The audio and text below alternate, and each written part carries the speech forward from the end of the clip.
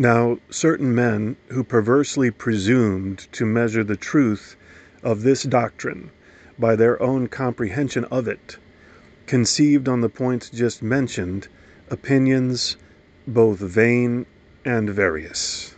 Some among these took into consideration Scripture's custom of calling those who are justified by divine grace sons of God, as in John, he gave them power to be made the sons of God, to them that believe in his name.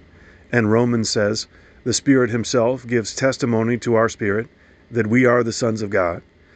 And 1 John, behold, what manner of charity the Father has bestowed upon us, that we should be called and should be the sons of God. And Scripture does not hesitate to call these begotten of God, for it says in James, for of his own will hath he begotten us by the word of truth. And 1 John says, whoever is born of God commits not sin, for his seed abides in him. Also to the same men, which is more marvelous, the name of divinity is applied.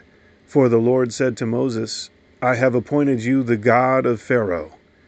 And the psalmist says, I have said, you are gods, and all of you the sons of the Most High. And as our Lord said, he called them gods, to whom the word of God was spoken. After this fashion, therefore, they formed the opinion that Jesus Christ was pure man, that he had a beginning from the Virgin Mary, that by the merit of his blessed life he received the honor of divinity above all others. And they thought that he was, like other men, a son of God by the spirit of adoption, begotten of God by grace, and by a kind of likeness to God, called God in Scripture, not by nature, but by partaking in the divine goodness, just as it says of the saints in 2 Peter, that by these you may be made partakers of the divine nature, flying the corruption of that concupiscence which is in the world. Such was the position they were trying to establish by the authority of sacred Scripture. For our Lord says in Matthew, all power is given to me in heaven and in earth.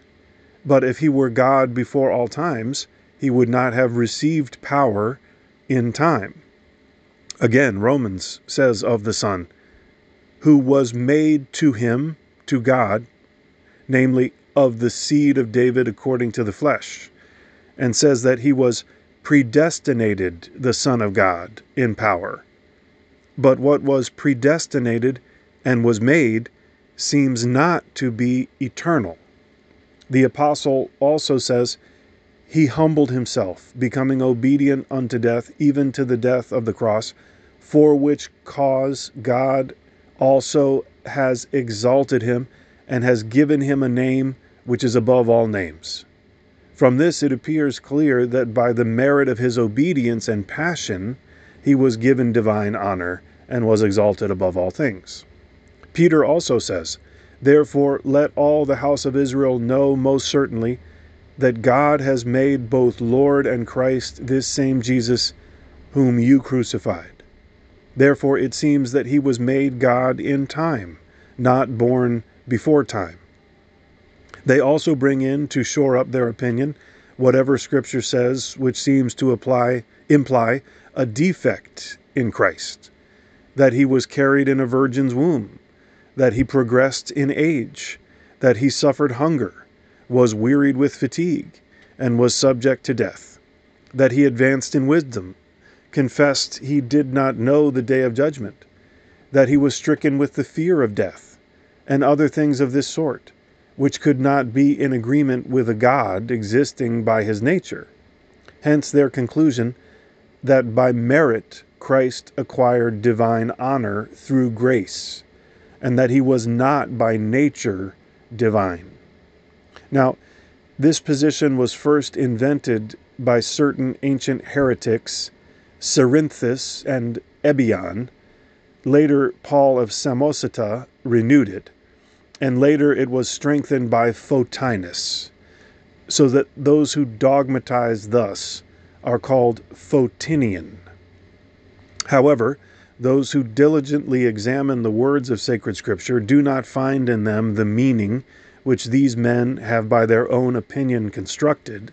For when Solomon says in Proverbs, "The depths were not as yet, and I was already conceived," he makes it clear enough that this generation existed before all bodily things.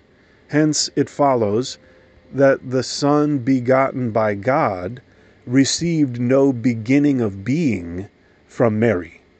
To be sure, they endeavored to debase these and other like testimonies by their perverse exposition.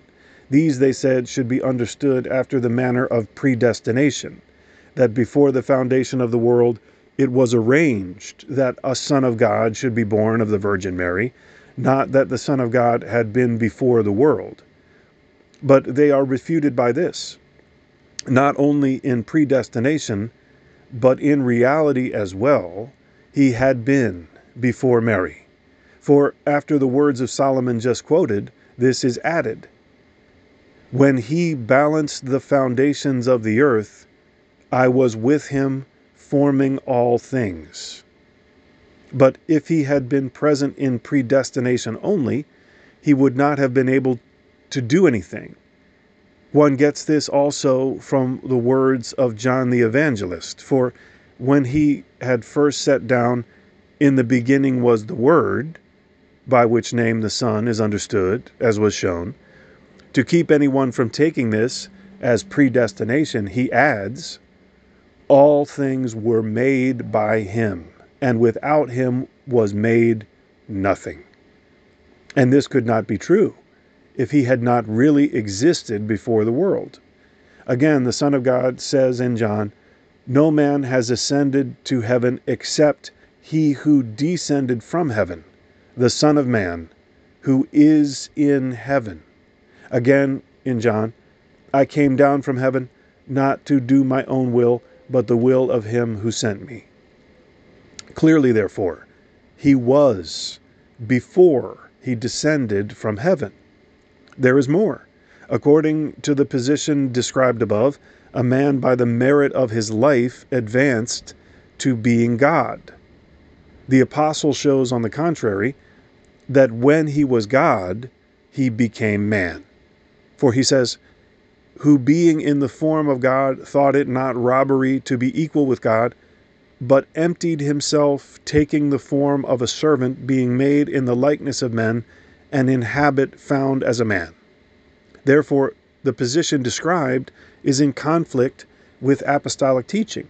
Furthermore, among all the rest of those who had the grace of God, Moses had it in abundance. It says of him in Exodus, "The Lord spoke to Moses face to face, as a man speaks to his friend."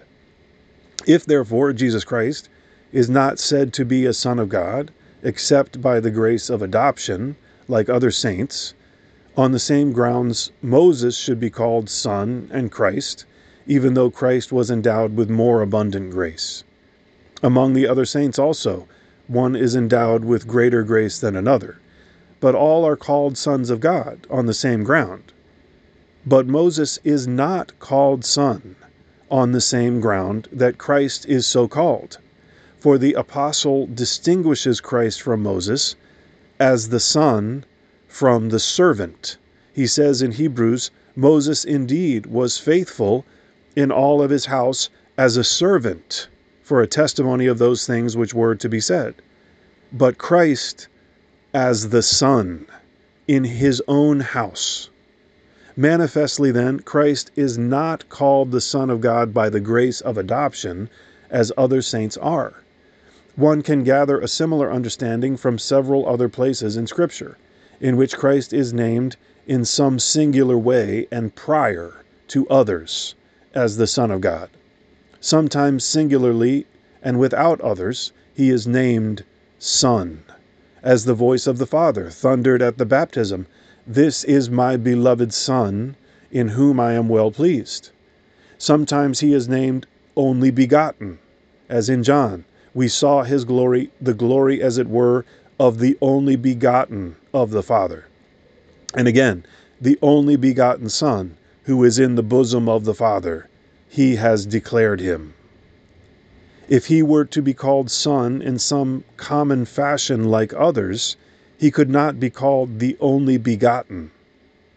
Sometimes also he is named first begotten to show an overflowing of some sonship from him to others, as in Romans, whom he foreknew he also predestinated to be made conformable to the image of his Son, that he might be the firstborn among many brethren.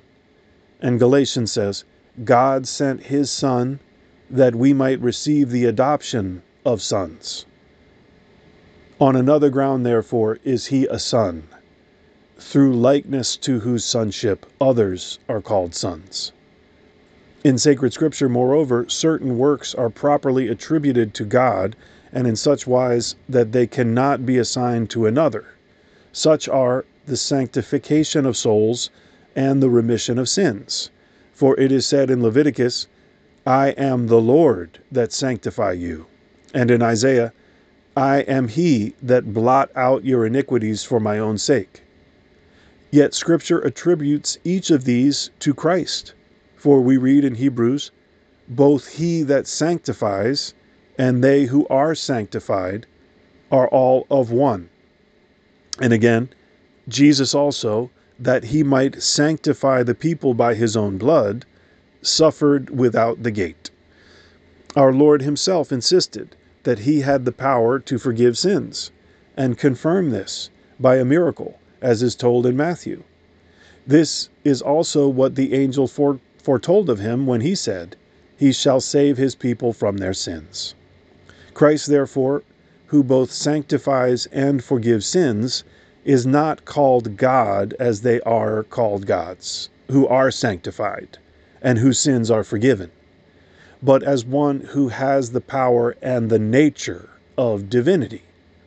The scriptural testimonies by which they tried to show that Christ was not God by nature are useless for establishing their proposition, for it is our confession that in Christ, the Son of God, after the mystery of the Incarnation, there were two natures, namely human and divine. And so things are said of him which are proper to God by reason of the divine nature, and things are also said which seem to involve deficiency by reason of the human nature, as will be more fully explained later. But now, for the present consideration of the divine generation, let it suffice to have pointed out in accord with the Scriptures that Christ, the Son of God, is also called God, not only as a pure man is by the grace of adoption, but by reason of the nature of divinity.